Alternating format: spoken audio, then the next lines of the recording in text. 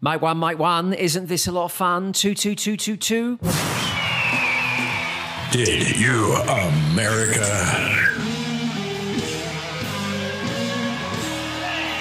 With Ian Canfield.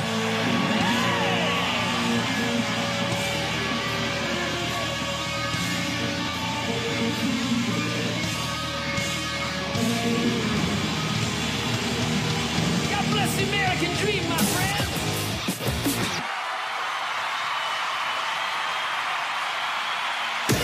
Oh, hello.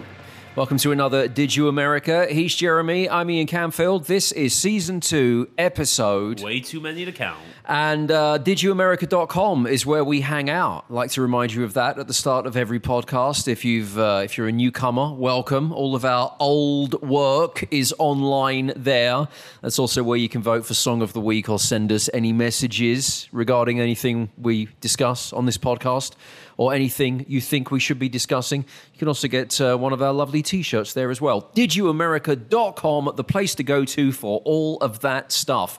Let's start today's podcast with a little bit of local news. There are elections happening right now, and the North Texas congressional candidate, Susan Wright, has been in contact with the FBI after a robocall that was being placed to the people in the great state of Texas over the past few days. A robocall which suggested that candidate Susan Wright murdered her husband. Whoa, did she? Was it in the voice of Joe Exotic? That's great. I mean, like, screw putting out a political ad. I'm just going straight to a robocall, which already people hate, and then they're going to get some crazy news on that robocall. It shows you where we are in the world. That I don't think there's been any update regarding tracking down who facilitated these robocalls, but it's either someone who really doesn't like her or one of her opponents. But you imagine the meeting. Let's say it was one of the opponents where they go, all right, okay, we're running for Congress, and Susan Wright, she looks like she's got a good chance of winning because her late husband was Ron Wright, right, who apparently died of cancer. So the claim that she murdered him, that's what that's to do with. Okay. So imagine they're having this meeting and they go, all right, well, we need to throw some money into this. How are we doing with donors? Not so well. Can we afford TV? Absolutely out of the question. What about a viral online campaign? Yeah, I spoke to a few people that, everyone's doing them now. They're pretty expensive as well. How much does it cost to fix a robocall? Have you seen Tiger King? Do you think this would work for us? I know Joe Exotic hasn't been allowed out of jail yet, despite all of his pleas, and Carol Baskin is still wandering free. But what about if we tried it? Well, I think we're just, we're assuming that the robocalls hurt her election chances. I just Googled what happened. She's now in a runoff with the person she was going up against. But who knows what was happening before that? Maybe the people in her district wanted to elect a murderer. Maybe it helped her out. Maybe that was her grab him by the pussy. She sat around the table and went, look, if I want to be sure of winning and we need some extra campaign behind us because we've spent all of the campaign money, what about this as a robocall? You could always say that I murdered my husband. I mean, there's no such thing as bad publicity. Is it any worse than grab him by the pussy? Well, here's the thing. I'm assuming now that her opponent is a man. I'm sure that man was going after her saying things like, she's going to be weak. She's a woman. How can you elect her? She's like, oh, you want to see weak? I'll show you just how tough I really am. I murdered my husband. Vote for me. Yeah, remember, everything goes in a cycle, and Tiger King was about a year ago now, so maybe it's time to, make more people famous for casting some aspersions that they may have killed their spouse. So yeah, that was going on. It was funny. I was around some people on Friday when this story broke, and one of the people went, oh my God, I've just had that call on my phone. Oh my God, it was like the worst thing ever. And I thought, this is the most bizarre reaction. I'm thinking, every time I get a call and it tells me the IRS are coming to kill me, or I've got to give my car back because I haven't kept up with the loans or whatever whatever the normal robocalls are. If I got a call that said so and so killed their husband, I'd at least be interested. Stop being so offended by this. I mean, the real question is, who are the psychopaths who are actually picking up the random number calls, or the ones that pop up on your iPhone as spam risk? Right. Who are those crazy people that listen to more than 5 seconds once they realize it's a robocall to get to the point where it's like, Susan Wright murdered her husband? Third theory, is this someone who's actually nothing to do with politics because they now know that no one picks up their phone? So they thought, hey, if we put out a robocall about some politician killing our husband, it's going to be like, oh, I'm in the club. I got that call. And suddenly everyone's answering their calls to spam calls because they want to hear the Susan Wright murdered her husband robocall. But in actual fact, it means for the first time in ages, they're actually listening to the other spam calls that these people are putting out. At the very end, it's like, buy McDonald's. Right, yeah. So, I mean, I thought it was worth mentioning. I think we don't know the situation, and obviously it's been quite distressing for Susan Wright. But I think we can agree that whichever way you spin it, someone's doing some good marketing. Vote for her? It's National Paranormal Day today. 80% of Americans believe in ghosts. Jeremy's in the other 20%. Oh, for sure. Yeah, ghosts are bullshit. Mm-hmm.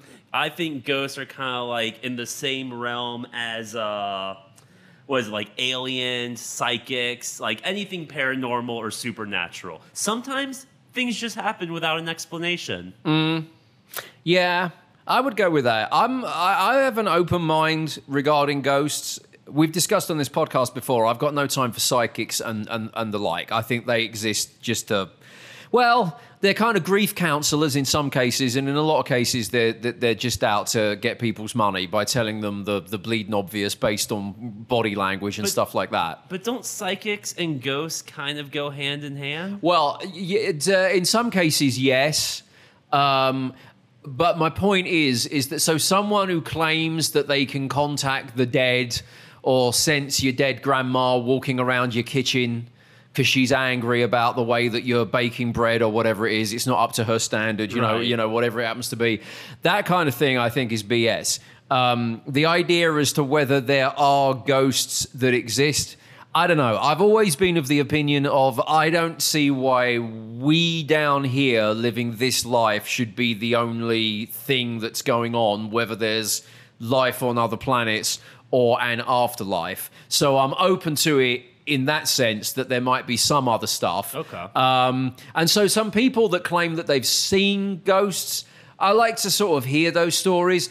But this is where I draw the line at the people that claim that they can walk into your house and get rid of a nuisance ghost, or they can sit with you and summon, your dead granddad to see what messages he's got to give you. That kind of thing, I think, is BS. All right, I can kind of get with you on that. I kind of think of it more as I understand if the energy of something is off, but doesn't necessarily mean that that's my dead dad poking me from behind, like, hey, I'm here. You know I've got friends of mine that would walk into my front room and tell me the energy's off because the fucking sofa's in the wrong place, right? That's called ergonomics. Right. Some feng shui is needed. Right. I think there's a big difference between, although, to be fair, I would take more seriously someone who walked into my front room and went, oh my God, the energy's off in this place. And I'd be like, oh, shut up if you're going to tell me that I'm being haunted by a ghost of Dallas past. And then they go, no, you just need to move your TV slightly. Right, either that or jam these crystals up your butt. Well, yeah, right. That's another thing whereby, I was watching a thing about fraudulent psychics and those kind of things on, I think it was A&E the other week. And these are the people that really fraud people out of thousands and thousands of dollars. And they were, talking about the fact that if they get someone who's got money that goes to see these kind of psychics, they're always trying to upsell them to something else. So if they've got someone and they buy into the idea that they're going to get rid of this nuisance ghost or contact their nan or whatever it is, the next time they go back, they go, okay, we'll take these crystals, and these crystals are like $5. It'll only work if you take these crystals home, and they're basically they basically start to accessorize their psychic readings at great cost to the person who buys into all the BS. And then these people are on the TV suddenly going, and oh my God, before I knew it, we were 6 months in and I'd spent $180,000 and things were still going bump in the night. See, now, after explaining all of that and believing that to be true, how can you then go and say, but ghosts might be true? No, again, because I don't, that just is my rationale of, I say, I don't see why we should be the only living thing. Universe is big enough, right? And we don't know enough about it. So I don't buy into there's people down here that have got this sixth sense that can do all that other stuff. But I don't see why, there wouldn't be something else. And we don't. Who knows what happens when you're dead? You don't know until you get there. Right. I'll tell you one thing, and I just keep on saying this to put it out there.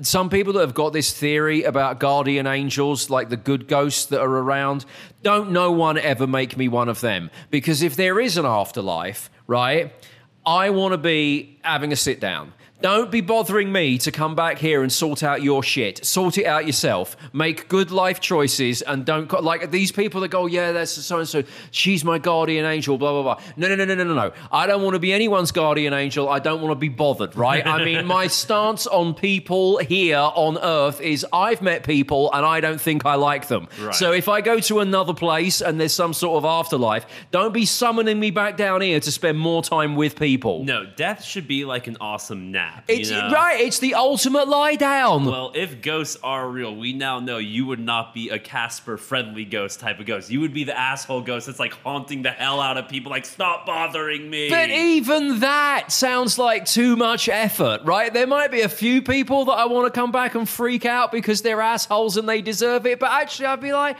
nah, I'm up here now. I don't want to go down there. I mean, look at me now. We're living in America. I don't even want to be bothered going back to England. Imagine if you have to travel through different dimensions. Think of the journey time. I don't know. As someone who has thrown multiple children down wells, I've never had any incidents with ghosts. So there is a ghost story that's in my family background. And I didn't know this until after they passed away. And they were only alive when I was a very little kid. So I've got kind of very vague memories of my great aunt and uncle. But I found out later through stories that my nan and granddad would tell that my great aunt and uncle were spiritualists, right? So I can't remember who was related to who, but it's either the brother or sister of my nan or granddad, right? Okay. And they used to live in a different part of Essex. I remember being a little kid and going to their house, and I obviously I would have been too young to take in any kind of spiritualist stuff because I wouldn't have understood it. You walked in and you were like, the energy here seems off. I think it was because their TV was still black and white. But when I grew older, before my nan and granddad passed away, they used to talk about Fred and Glad. Their names were, and every so often my nan would go, "Oh well, do you remember Fred and Glad?" Because they were spiritualists. So it turned out that my great aunt and uncle in the 50s and 60s, I guess, were the type of people that I've just been trashing that claimed that if you've got a problem ghost at your house, they can sort it out. They can contact, X, Y, and Z. They were the good kind, though. I have no idea, but I know this. My nan and granddad, right, were the type of people who would be the most skeptical about these kind of things. I mean, to put it into perspective, if you've enjoyed any of the stories about my dad on this podcast, this nan and granddad, they're his mum and dad. So he came from them. Right. So that's where the crazy's coming from. Right. Okay. But they were the kind of people, as I remember my nan and granddad, that wouldn't have had a kind of, believed in ghosts and psychics and all that kind of thing. But they always did tell this story about one time they went to look after my great aunt and uncle's house while great aunt and uncle were on vacation, right? For like a week. And they both tell these stories about in the night, things going bang in the closet and taps that started running and this kind of thing, right? Now, as I said, my nan and granddad, two just exceedingly blue collar and just like, you know, leading very simple lives to imagine these things or buy into all this kind of stuff unless it was actually happening. So I got to think that there was something weird about what was going on in that house. This is not like a bunch of people smoking weed or taking mushrooms going to a house that's meant to be haunted. You know, these are two people probably middle-aged by that point staying at their relative's house thinking that what those relatives preach about spirituality is all BS. Right. But then when I got older and my nan and granddad passed away before I arrived at this theory, I was thinking to myself, well, I think we're talking like 1960s England at this point. So obviously we're pre-internet and everything's, you know, probably local newspapers and stuff like that. Think about the lines of communication during that time. And everyone knew everyone else, like families were tight-knit communities. No one ever moved very far from where they grew up and all that kind of stuff. It was all very tribal in that sense. So if you were spiritualists charging people whatever the 1960s England equivalent was of, I don't know, $20 to get a spiritualist reading, do you think when your brother and his wife came to stay at the house for a week, you might basically set it up to make them believe that the spirits were there, because then your brother and his wife, off the back of that, in that tightly knit 1960s community, would say to everyone they know, oh my God, we stayed at Fred and Glad's house and there was things going bang in the closet and there was this and that. Did they just set it up somehow so this stuff was happening? So then all of the locals were like, oh my God, they are actually spiritualists. The spirits live there. Your great aunt and uncle were essentially the greatest camp counselors ever. Because, like, when I went to camp as a kid, that's what they would always do. You know, they'd tell you a scary ghost story, and then they'd have someone hide in the back of the woods and run out at the exact moment. They were just essentially doing that to adults. I'm just wondering if that was the thing, that was thinking about what people would have been like back in the day and how word would have spread and how you would have marketed a business like that, right?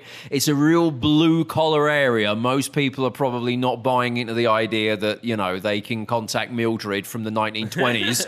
And then suddenly my nan goes, oh my God, I can't ever stay there again. Like there was something in the bathroom and the tap wouldn't turn off. Well, nowadays someone would just Google, like, actually that person died in the hospital, so it'd be impossible for their ghost to be here in the house. But like back then, pre-internet, they just had to believe, like, clearly there are ghosts here, so we have to move out of this country. And they were like, you know, a good 40, 50 years away from all the ghost hunter TV shows. They couldn't get a TV career out of it by then. They just had to get, like, it was word of mouth. During that story, you threw in the caveat that these weren't people who were getting high or taking mushrooms in the house. Like, clearly it was something else causing them to feel or see ghosts. I was going to tell a story how I had a friend growing up who firmly believed that his house was haunted and had all these crazy stories, but then I realized that in that house people were just getting high and taking mushrooms. Right, yeah, and that kind of thing would happen all the time, and probably you're in that state of mind, you want to believe in it, but my nan and granddad definitely weren't of that line of thought, and I do remember she used to tell this story all the time because they would never go back there again, and they were talking about it years and years and years later. Now, had I had the wherewithal that I feel like I've got now with the benefit of hindsight, when my nan was telling me the story of things going bump in the closet for like the 25th time during my life, I would have said, Nan, Fred and Glad are dead now. You can stop telling the story. They don't need the business. Right? Grandma, stop eating those mushrooms. You were brilliant at marketing them when they were alive because of the way that they booby-trapped their house for the week that you stayed in it. But now, no bother. Do you know how people get attention now? They set up robocalls saying that so-and-so killed her husband. That's the new marketing. Well, think of how happy she would be about it now, because now this story has been shared on this podcast to at least 16 people. Talking of my family, there's some dad news. Oh, yes, my favorite. When we're on Westwood One and we've got a budget, there's going to be all kinds of jingles, I think, for this, for like little sounders that we could have. Need for something when for your dad for sure. So it's like a yeah, this story starts a little serious, but then it just becomes, oh, only my dad would deal with it like this. Oh, let's get it. So my dad discovered about a week or so ago that he has extremely high blood pressure, right? He went for, I guess he was getting his COVID jab at the doctor, and so they did the blood pressure, I don't know, I can't remember what like the safe blood pressure is, but his was way, way, way, way, way high to the point that the doctor called up afterwards and said, you have blood pressure that's this high, you could be in a situation where you don't feel it coming, but from out of nowhere, you have a massive heart attack or a stroke. Like, it's dangerous. We need to bring it down. We need to bring it down today, right? As in, there's pills for it, so don't be overly alarmed, but I'm doing a prescription and you go get those pills now and start taking them from tonight, right? So, serious part of the story over. Oh, thank God. My dad goes back to the dentist after being on the pills for a few days. The dentist, the doctor, sorry. Goes back to the doctor. Who's prescribing these pills? All right, don't get excited. Suddenly Jeremy wants a trip to the UK. I'm going to England, yeah. This is why their teeth are jacked up. Hey, there's ghosts in the closet. The dentist is giving you pills for blood pressure. Let's do it. Goes back to the doctors, and now bearing in mind, this is, the NHS, they're overrun with all of the COVID stuff. Loads of things are still closed in England that, they're still having a bad time. In walks, 70-year-old man who the doctors have just done a great service to because they called up and went, your blood pressure might kill you any day now unless you bring it down with, don't worry, getting you the tablets, blah, blah, blah, blah, blah. So the first thing he tells me is when he goes back for his next reading after having been on these tablets for a few days, the woman at the reception desk is going through some notes with him before he goes to the doctor. And she says to him, just out of interest, looking at your records, you don't come to the doctors very often, and you're 70 now. You're probably of an age where you should have more regular checkups. Is there any reason why you don't go to the doctors? And he says, I'm getting all this from him on FaceTime at the weekend. His reply was, yeah, I think they're all rubbish. I don't trust any. I'm like, you said what? I think you all are crazy witch people, and I won't hear a word of it. Like they need to hear that from Mr. 70-year-old with exceedingly high blood pressure whose life they just stepped in to save. Like, what? Meanwhile, like, what is he, who is he to assume that, like, they're all rubbish? Yeah. Everyone at this surgery is shit. Like, who? That school you went to? Bullshit. Right. Literally. That training you had? Bullshit. Right. That surgery you just came out of? Bullshit. Right. Because without them, you would have known that your blood pressure was such that you could have had a heart attack tomorrow or today. You know what? Once again, I find myself agreeing with your dad because the last time I went to the doctor, they were like, this is shocking, sure, sir, but you are completely fine. And look at me. Nothing about me says completely fine. Did you say something? Fine? I look like a fat Walter Becker. I said, you're really not going to prescribe me anything. They probably just thought that you have enough meds at home. Like, your eyes are bloodshot red, sir. So, okay. He's gone back to the doctors, told them they're all trash. Right? As one does. As one does. As they're saving his life, in theory. Right? So then, of course, he's starting to monitor his own blood pressure. He's bought some piece of kit from Amazon, but the rates is good. The blood pressure rate's going down. So the tablets prescribed by the crap doctors are doing pretty good. Apparently, yeah, they seem to be doing their job. Funny That's not it. So then I speak to my sister. So a few days later, he goes to my sister's house. Now, this is, and I understand the blood pressure thing. I mean, I was concerned about it as well. But this is several days past the shock of being told what he was told, getting the blood pressure down, taking the tablets. It's all, and it's still not where it needs to be, but it's way out of the. It's not life threatening. Yeah. We're almost back in the safety zone to you have regular blood pressure. So my sister says, all he spent the afternoon doing was basically being overly morbid about all of the things that need to be done because he might drop dead at any point now, right? Just putting the pain on everyone else but him. So these things included the fact that he's redone his will.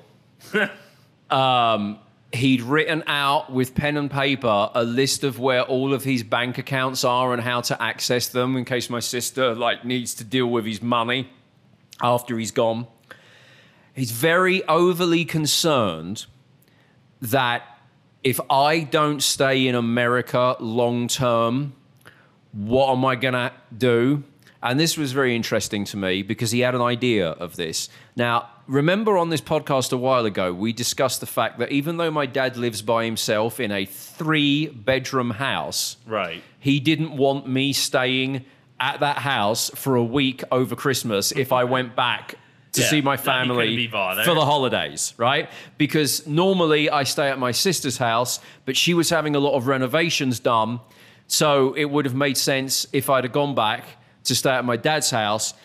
It turned out I didn't go back because of COVID, so you couldn't travel last Christmas. But even though he hadn't seen me in the flesh for 2 years, he basically said to me in about August of last year, oh, probably best that you don't plan on coming back for this Christmas because of the COVID. But what he actually meant was, probably best you don't plan on coming back for Christmas because I don't want you staying with me in my 3-bedroom house in which I live alone for a week, right? Bear that in mind. Part of his plans for if he suddenly drops dead tomorrow, he says to my sister, well, you know, I guess if it doesn't work out for Ian in America long term and he has to come back, he can, I'll leave you the house and he can move back into my house and he'll just have to buy you out of your share of the house like he worked all this out to this extent. Not only that, he's giving your sister the business deal? What the hell? Why don't you get the deal? Because my sister's saying to me, yeah, you won't believe this. And I went, all right, well, first of all, what I take from that is I'm allowed to stay in the house as long as he's dead. And even then, you have to pay for it. Because I wasn't allowed to stay there for a week at Christmas. I feel like the only thing that could have made this very morbid conversation more like your dad. We haven't even got to the best bit yet. Is if he turned at the end to it to your niece and said, and by the way, happy birthday. Back to my will. You say that. It was my brother-in-law's birthday. Oh my God. No, I don't know. Hang on. It was his birthday on Sunday. So I don't know what. No, Saturday his birthday was. So I don't know on which day this, because I spoke to my sister yesterday. So actually, this could have been happening around his son-in-law's birthday. He ruined someone's day. I can imagine. And when my dad's got something on his mind, he has to get it off his mind. He's got no filter. I can literally imagine him going to my sister's house and there being, birthday celebrations for my brother-in-law. My brother-in-law probably doesn't care about his birthday, but he's got 3 little kids that certainly do. Right. When kids hijack your adults' birthdays. I can imagine my dad, he's probably got about a 10-minute clock before he needed to get into, this is where my bank accounts are, this is what my will says, here's how Ian's going to have to buy you out of the house, blah, blah, blah. And probably 10 minutes of his grandchildren running around celebrating their dad's birthday. I can literally imagine the cake coming out with the candles and it gets to 10 minutes and my dad can't take it anymore. My dad blowing out his son-in-law's candles just so he can get to okay, can we talk about my will? And my sister going, Jesus Christ, Dad, this ain't doing your blood pressure any good. Right, yeah, it's not helping. I don't think that happened, but did you notice how easily I got that image in my head as that's exactly what happened. He literally blew his son-in-law's candles out. We've all been there. Enough of this birthday. We need to get to talking about my will. So anyway, this is through the cake, I'm dying. Oh, and by the way, happy birthday. Back to me dying. So this was his point of order. This might be the best bit, right? So redone the will. Here's how you get to all my bank accounts. This is what's going to happen if Ian ever moves back. You do this, blah, blah, blah, blah, blah, blah, blah. They were 1, 2, and 3. Do you know what the 4th item was? What? Here's how to turn the hot water off at my house. Oh my God. It's like, I will not be billed for this at death. Right? Seriously? What would happen if the hot water was not turned off? Right?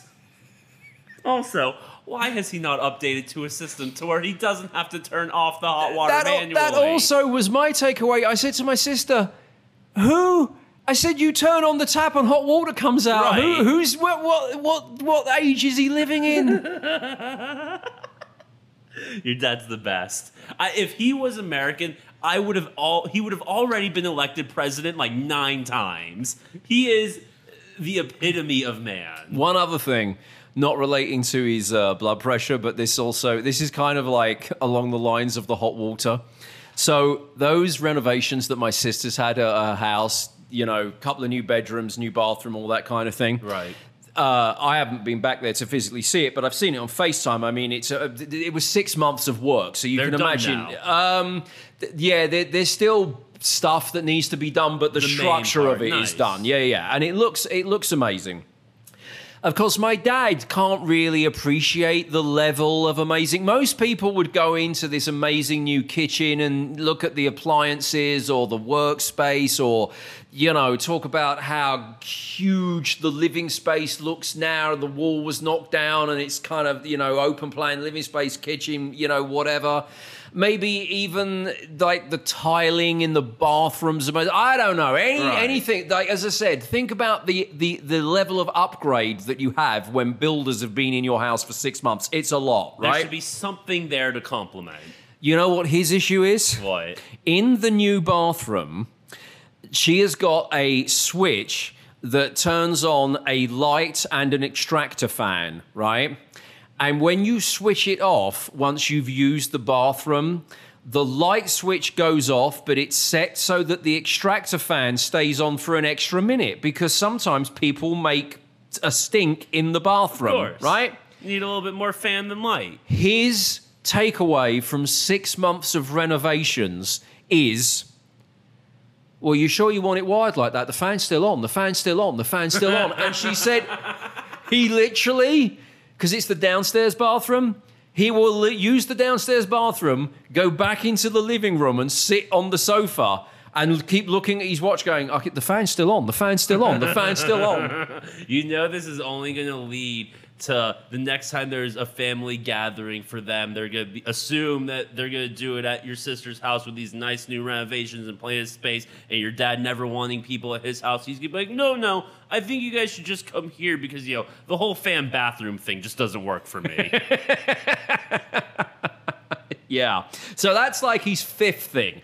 He's blood pressure that could have killed him from a stroke or a heart attack without warning at any point. The 5 priorities. 1, will. 2, here's how you access where my money is in bank accounts. 3, here's the structure I recommend for you taking over my house, which Ian can live in as long as I'm dead, but can't come and stay for a week while I'm alive. 4, here's how to turn my hot water off. 5, you really should sort out that fan. I feel like the hot water thing is like the old school version of clear my browser history. All right, we have much more to talk about and also new songs of the week. Let's update you on last week's song of the week. Jeremy had Black Gold by Flying Lotus and Thundercat. That got 15% of the vote. Wolf Alice, their song Smile, chosen by New York producer, 39% of the vote. And I chose Weezer, I Need Some of That. Well done, Weezer, winning Song of the Week with 46% of the vote. We have 3 new choices for you to vote for across the next 7 days. And we will tell you what those new choices are in part 2 of Did You America, which is next. All right, let's do part 2 of Did You America. The website for this podcast is didyouamerica.com. That's where you can hear our old episodes or write to the show. If you want to correspond with anything we've been discussing or tell us anything we should be discussing, you can get our Did You America t-shirts. and also vote for Song of the Week. DidYouAmerica.com, the place to go to for that. I'll also have a poll for Song of the Week on my Twitter. I'm Ian Camfield there. Here come the 3 new choices for the next 7 days. I am going with Choker, the new one by 21 Pilots. This week I've chosen Nobles, the new song by The Alchemist featuring Earl Sweatshirt and Navy Blue. And New York Producer going with Oblivion by Royal Blood. They are your 3 choices. Oblivion by Royal Blood, Nobles by The Alchemist featuring Earl Sweatshirt and Navy Blue, or Choker by 21 Pilots. That's it. You just looked at me as if I did something wrong there. I looked at you as if I would normally look at you. No, you assumed my look, sir. That look made me feel like I'd said something terrible. No, you did. You said something completely wrong. Cancel everything. All right, Choker, 21 Pilots, Nobles by The Alchemist featuring Earl Sweatshirt and Navy Blue, Oblivion by Royal Blood. Anything wrong with any of that? No, you got it. All right, fine. DidYouAmerica.com if you want to vote on the website. Check out my Twitter at Ian Camfield, and there will be a poll there. Thank you for voting. Thank you for reaching out regarding all the stuff that we discuss on this show. Hey, there are some follow-up stories from things that we have discussed in prior weeks. First of all, well done, Jeremy. Your theory about Lady Gaga's dogs, which were stolen but then found, your theory about the discovery of Lady Gaga's dogs being an inside job from the people that stole them in the first place was proved to be correct. Might I say, first of all, Kobe, your boy nailed that shit. Second of all, most obvious case possible. I mean, clearly that lady was inside. She just happened to come across these dogs tied up after this big, scary, eventful case. Third of all, does she get to keep the money? Did they find out before she got the money? Wasn't there a reward? There was a huge reward because the people that stole Gaga's dogs, didn't they shoot the dog walker? Yeah. Right. So he's fine now, but he had to go to hospital because he was in a bad way. And then there was a huge reward that this lady claimed, and you basically said, she Smolletted this, right? She's Yeah. Jussie Smolletted this situation. Something was fishy. And Yeah. I mean, look, maybe it's another one of those things that we have spoken into existence. Maybe it wasn't actually the case until we said it and the universe made it the case because we have those type of powers. Right. All I'm saying is it was kind of obvious that clearly this lady was in on the trick. So the people that kidnapped the dogs hired the lady to be their hero, right? And she returned the dogs because they wanted the $500,000 reward. It was $500,000. So again, completely Jussie Smollett. Like, you went out and hired people to do. I mean, like, you. Did you not watch that case and think, okay, like, yeah? Why? I mean, not only that, I feel like there's been movies about situations like this. It never works. You can't possibly. That's the modern version of the kidnapping with the ransom note. Right. You know, it looks real good in the movies, but it's never going to work in real life. The other thing that I wonder about this was it's been claimed that they had no idea that they were Lady Gaga's dogs. They were just a very, very valuable breed of dogs. So I guess the people, the thieves were aged between 18 and 27. So they were people that were just stealing valuable dogs with the intent to sell them on. And then they got Gaga'd. Right. But Her new game show. That's a great idea. I'm telling you, $1 million. Pitch that. You got Gaga'd. Where she sneaks up on people who are trying to steal her dogs. It happens every week. And then at the end of every episode, there's a disclaimer that says no dogs were hurt during the making of this TV show. But her assistant was. Yeah, I remember at the time, all of the attention was on the dogs. There was the shock and outrage about the assistant being shot was very short-lived, I seem to remember, right? Do you think he's back to walking the dogs? Well, at the time, I was wondering if this was a great job in showbiz, because I wonder how much being Lady Gaga's dog walker pays, because I've got friends that are assistants to famous people, right? And they don't necessarily earn a lot of money, but they live the lifestyle of the star they're assisting while they're assisting them. So if you're dealing with someone who's going on tour, or you're dealing with an actor or an actress who's on set, whatever it happens to be, you basically travel like they do, first class. You stay where they do, the nicest hotels. One of my friends has to have an adjoining suite to the person that she looks after, because that person is so needy. They have to have someone literally on the other side of the door. But I mean, to some extent, that's great, because you can imagine those suites are great. So my point is, if you are an assistant to someone famous, although your annual salary might not be that great, because you kind of live that A-lister lifestyle vicariously through the person that you're assisting, which is great. Except that in a lot of cases, those A-list stars are batshit crazy and the most demanding people ever. If you're walking the dogs, you ain't got to deal with the batshit crazy. So do you also get to vicariously live the lifestyle? Because if I didn't have a dog fear, I'm not saying Lady Gaga's crazy, but let's say you were dealing with a star who was just, insane and completely unreasonable with demands. If you were kind of around the house doing stuff, you just had to look after the dogs and not deal with the actual talent. That sounds quite like a good job to me. So I don't think dog walker, I wouldn't put it towards personal assistant where they're on the road with the star doing things with them at all times. I'd put it more towards the housekeeper side of the job. They're not getting all the benefits, but it's a good pay for probably work. They're probably getting paid more than the job normally would be, and also they get a lot of time in this huge mansion. That's the best part of being a celebrity dog walker, because if they need a dog walker, that probably means they're not home a lot, which means the times you're walking the dog, free reign of the house. Flat screen TVs, studio space. I'm sure Lady Gaga has a crazy shower in there you can clean up a bit. Or have sex in.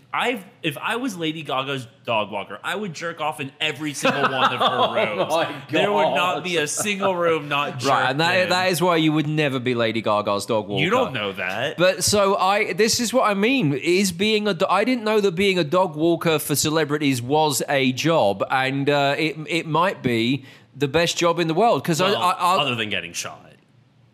It was a one-off. Again, you don't know that. This is just the ones we hear about. I'm sure dog walkers are getting shot all over LA. The other thing it's a pandemic. about this that I found quite surprising was that, as I said, they're claiming that they had no idea they were Lady Gaga's dogs, that she just has a very expensive breed of dogs, so therefore they could make money from selling those dogs on.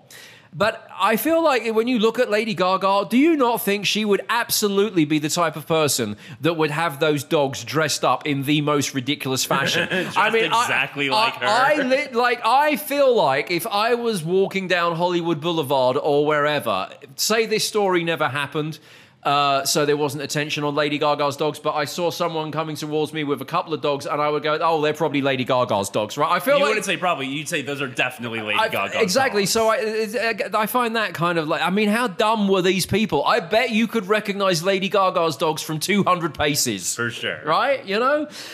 So yeah, I do wonder if if that might be the best job in the world, because I tell you this.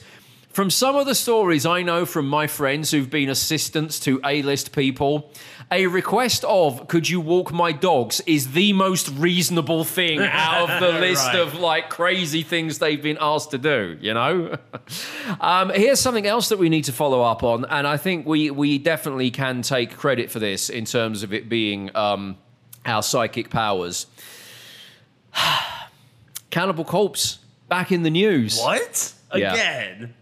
I mean, we are making their entire career. We kind of are, because I was, what did we discuss first of all? The Cannibal Corpse potential workout regime. Right, the guy with the neck. Right, the guy who's got the fat neck said that he's constantly being asked if he, how you get a neck that fat and it looks great, and that he's got more attention on him for how fit or fat his neck is as opposed to Cannibal Corpse.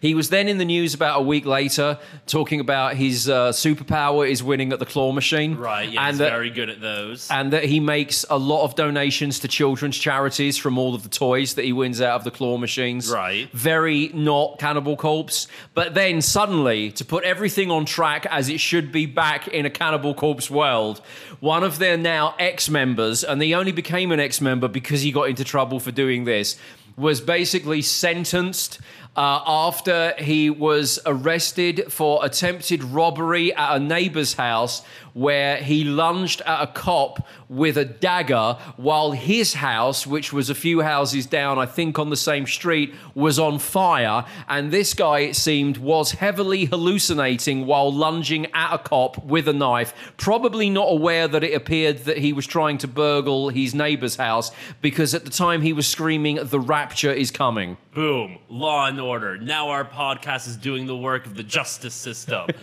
That's a TNT series if I've ever heard one.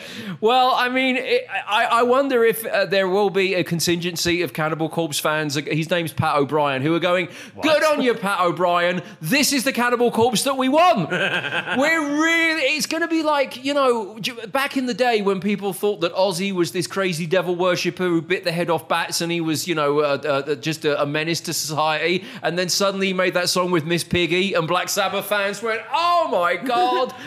I just imagine right now Pat O'Brien sitting in a jail cell just thinking, and I would have gotten away with it too if it wasn't for that damn Did You America podcast. I do. I mean, this to me seems more. This is old school Cannibal Corpse, right? This is what got them there. We're burning our own house down, fleeing in such an irrational manner because we're high on something. It seems like we're trying to rob our neighbor's house and lunging at people with knives. This is Cannibal Corpse. Meanwhile, the current guitarist is talking about winning at the claw machine. Right, with his neck workout routines. Get out of here. I wonder if... so the guy... I'm just trying to see what he got in terms of... What he got is a less thick neck. I looked him up.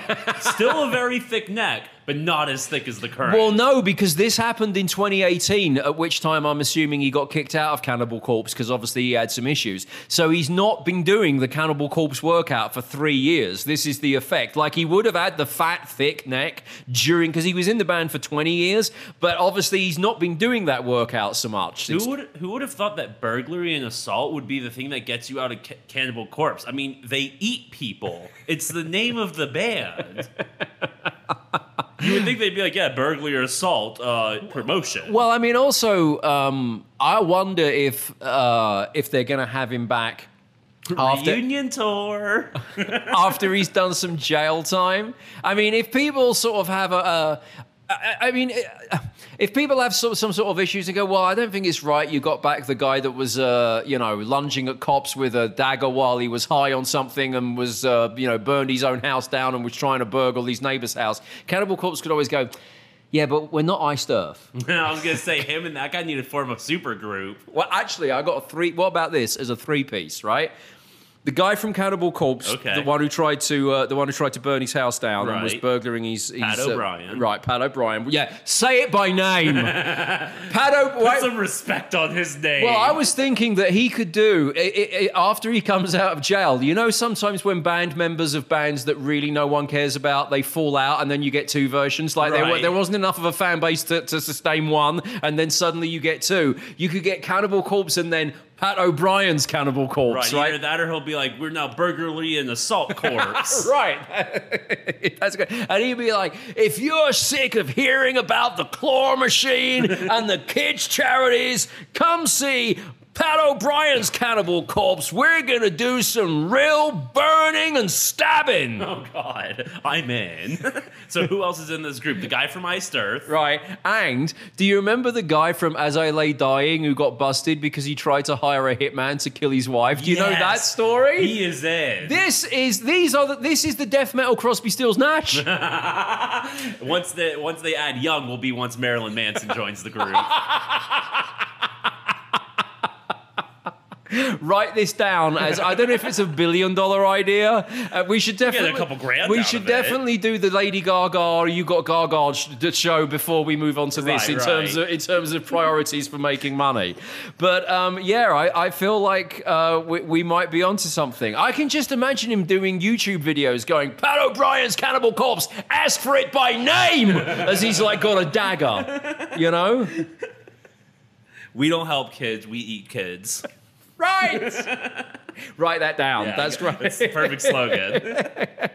Yeah, I can totally see that being a thing. So, again, who knew that Cannibal Corpse were going to be so newsworthy? They've been around for 20 odd years, and then suddenly we start talking about them on Did You America, and you can't move for Cannibal Corpse news. You're welcome, Cannibal Our Corpse. powers are too strong with this one. I think it's time we give this a try. I'm just going to throw this out there.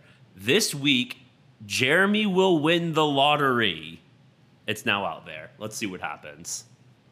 I think we've got a better chance of Pat O'Brien's Cannibal Corpse 2025 tour once I'll he gets take it, once man. he That's gets out pretty of much jail. winning the Ask for lottery. it by name. One more thing to do before we go. Thanks to Esteban who sent me this. Don't forget, if you want to get in touch with the show, you can at didyouamerica.com, or you can talk to me via my Twitter where I'm at Ian Canfield. I especially love it when the listeners do some show prep for us, so I have to make less effort. Well, that was our original idea for the podcast, was people were going to send us topics, but that never happened. Was that our original idea? idea? We originally pitched this when we were talking about it. We were like, they're going to get involved and they're going to come up with ideas and we'll talk on those topics, and that just never happened. We just want to rant on our own shit. The idea was let them do the work for us. All right, well, Esteban getting us back on track with this. Let's get back to that. You guys do the work. Yeah. We'll talk about it. If you'd like to do the work, you can send it to didyouamerica.com or at Ian Canfield on Twitter. I expect a full report on my desk in the morning. He said, I thought you might like to talk about this on Did You America, and it is the story about the St. Louis country radio DJ who got a radio tattoo on his arm, as in the logo of the country station that he was working for in St. Louis, and then got fired 1 week later. Oh, God. At least he got fired and they didn't like rebrand the station, so like he had to then get another tattoo next to it. Like at least now he can just cover it up. Well, I always look for a different angle for these kind of things, and I was thinking, is there a way of giving this guy the benefit of the doubt? And I thought, because here's the thing. People get fired in radio all the time. It is the craziest industry, right? There's always a joke that if you're a jock on the radio, never buy a house anywhere because you never actually end up staying in one place. At least a few people do, but they are really the exception to the rule.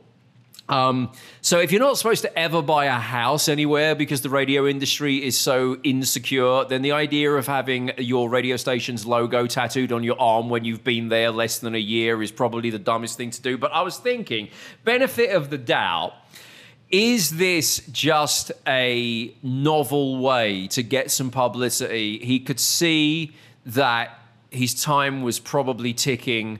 There were going to be changes at the radio station.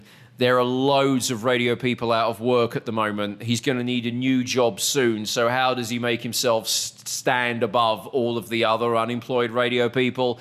You know what? I'll get the logo tattooed. And if he's super smart, he's already talking to another radio station in the market, because this wasn't just a local radio story. This was in the New York Post. So he's become national news as a result of doing this. If he's super smart, he's talking to a rival radio station in the market, and he's probably got an endorsement for laser removal already, like to get rid of the tattoo, to launch the new show and all that kind of stuff. And then you could say that you should never judge a book by its cover, but then I looked at the picture of this bloke and I thought, no, fuck that, this bloke's an idiot. Well, let me ask you this. Okay, can you tell from the photo, does he have, is he covered in tattoos, or is that his only tattoo? It's the only tattoo that I could see. Oh my God. Okay, yeah, that guy's an absolute idiot. Now, I'd understand if he was covered in tattoos, because, then you have so many that you can afford one or two dumb ones. Now, like me, you would assume, because of how dumb I am with every other aspect of my life, that I would be covered in tattoos. But I don't have a single one, and that's because, A, I have a very low pain tolerance. I know no matter what, I'm going to be the little girl screaming in the chair and probably will end up tapping out halfway through the tattoo, and I just have some dumb half tattoo on my leg. But B, because I've never had any, there's nothing that I'm, so passionate about that I want put on my butt. I'm not going to put a giant pot leaf on my chest for the rest of my life. Right. You know. So I like that. If there was anything, that's the epicenter. That's the epicenter of your passion. When you decided that you didn't want a pot leaf tattoo, nothing else came close as a contender. But I can tell you this, I would never, and regardless of the job I had, I would never get a tattoo of the job I had anywhere on me. Like, who likes their job that much that they're going to put it on them for the rest of life, especially a radio job? Man, I tell you, radio jobs are so insecure. I'm not going to tell you the station, but I was working in a building one time with a bunch of stations, and one particular station had been on air for a couple of years, and they'd spent quite a bit of money on what was a very big, impressive-looking sign for the station's logo in the studio, right? Right. And me and one of the other jocks, to wind up the current jock on air, this is the first day that this big new sign has been put up in the studio. We go into the studio, and she says to us, "Oh, did you see our sign?" And we go like, "Oh, yeah." And then we started discussing it as if we were measuring it up. And we basically went, "Yeah, so if you were to remove that word, you could keep that bit of the logo and do that and da-da-da. And basically this station becomes oldies overnight." Like, how can we fix this? She was basically saying, obviously the station's going to be around for a while because they spent a lot of money on this sign. And we were going, "Oh, the sign can stay. You can just change it. You can just change it this way, And to be fair, I mean, we were only semi-joking, but that kind of thing, like, it happens with radio all the time. Some of the people that are being considered to be the greatest bosses in radio in terms of the results that they get, those people quite often have such crazy stories about the way in which they fired people that these stories become radio folklore, because getting fired in radio is such a regular occurrence. I work for a guy in the UK he's terrifying, but was one of my favorite radio bosses. I learned so much of what I know about doing radio from him. He took out one of his presenters, who was one of the biggest names on his station, had been on it for probably a good 15 years. This guy used to do bits of TV in the UK. He was a very well-known presenter. Okay. The guy running the radio station just decided that even though he was, still good in the ratings, that they were going to start coming down, and that, the guy's sort of like peak time was over. So he took the guy out to lunch, and the jock just thinks he's having a lunch with the boss. And then at the end of lunch, when the check comes, the guy who's the boss pulls out his wallet, and the jock thinks that the boss is about to pay, right? And the guy says to the jock, "You're a football fan, aren't you?" And the jock goes, "Yes." And the big boss pulls a red card from his wallet and goes, God. "So you'll know what this means. It's a red card. You're off." That's incredible. Please tell me he then made him pay for the dinner. Oh, yeah. Oh, my God. As a result of bringing out my joke red card, I seem to have left my credit card at the office. I mean, totally worth it. There's only so much space in my wallet.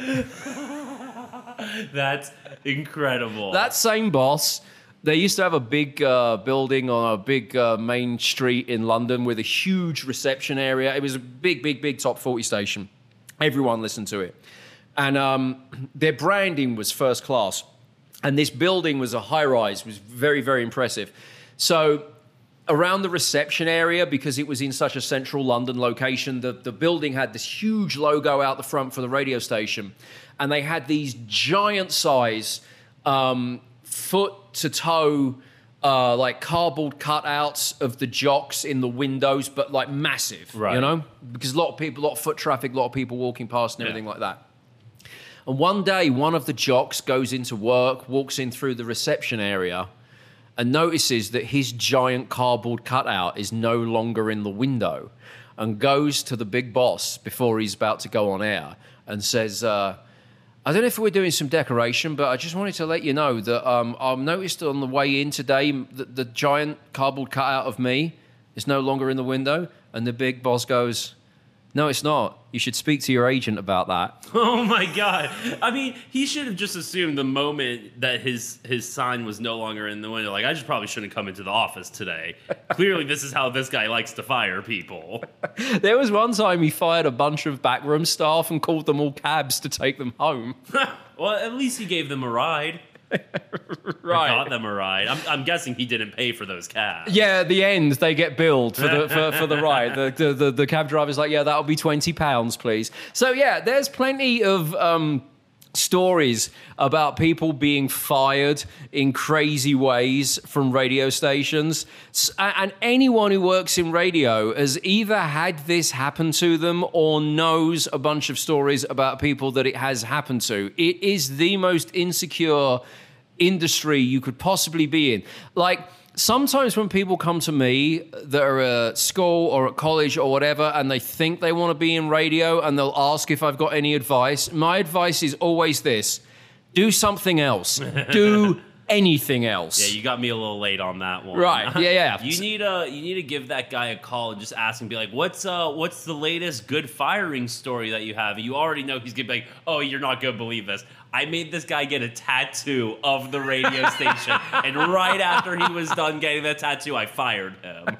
Yeah, you know what? This was a station in St. Louis, but I need to investigate if someone from London radio's been doing some consultancy. He's just going through his list. He's like, the red card, taking the cardboard cutout away. Tattoo. I don't think I got round to that one. I have a friend. This is a random tattoo story. He, my college roommate, my freshman year, he wanted to get his first tattoo, and he was from Vegas, and it was actually a really cool tattoo. He got one of our friends who was an artist to design. It was a, what's the word called where it reads one thing one way and like something else the other way? Oh, I know. There's a word for it, but so it said Vegas one way and it said home going the other way. And this, my roommate was, let's say he was a little bit of a drug addict at the time. So Xanax was heavily involved in him getting this tattoo. And as I said before, tattoos hurt on the inside of your arm right there, especially hurt. Yeah. So he decided, I'm going to take a whole bunch of Xanax before I get this tattoo, and then I won't feel a thing. Not the idea you should do before getting your first tattoo, I'll say that. Because he not only doesn't remember anything of the actual situation, but apparently having that in his system had some sort of odd effect to where he didn't lose feeling during the tattoo. But the moment the tattoo was over, everything hit him, and because he was so sloppy, he fell on the tattoo multiple times that night and then forever just had a scratched up tattoo. Oh, my God.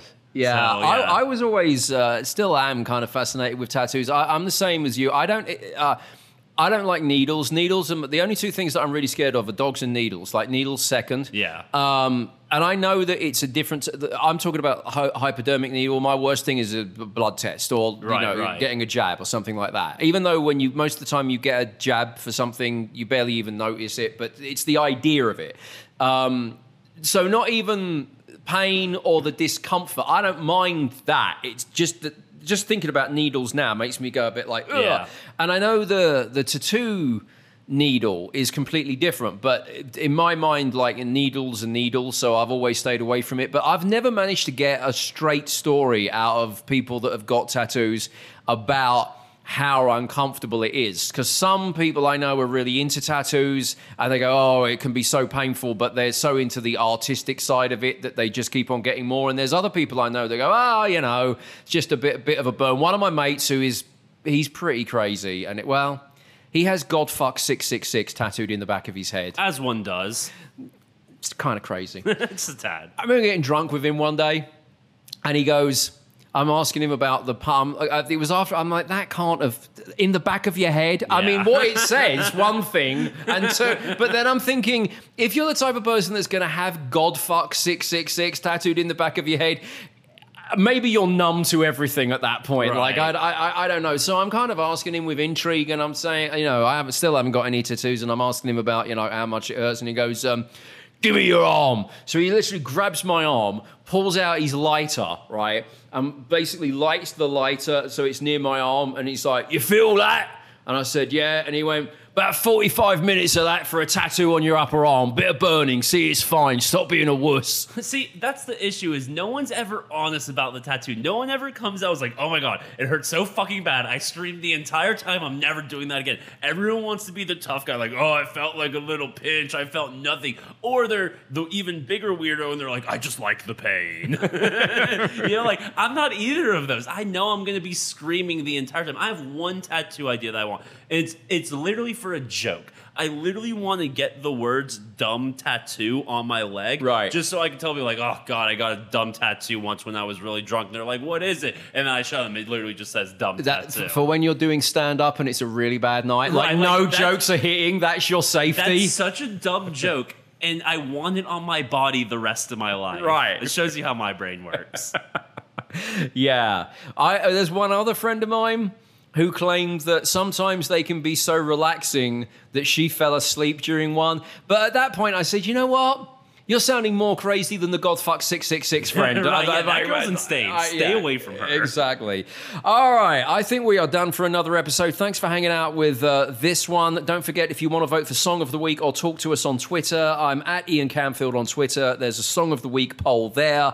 Or you can talk to us via the website. Actually, literally talk to us. If you want to be on the show, go to didyouamerica.com, click Be on the Show, and then talk at your listening device, and you can send us a voice message. If you don't want your voice on the show, you can type us a message also via the website where you can check out old episodes as well. didyouamerica.com for that stuff. Plus, if you feel so inclined, you can buy one of our lovely Did You America t-shirts. How lovely are they, Jeremy? Oh, so good on your nipples. didyouamerica.com. That's didyouamerica.com. Did we America? Don't put that pressure on me.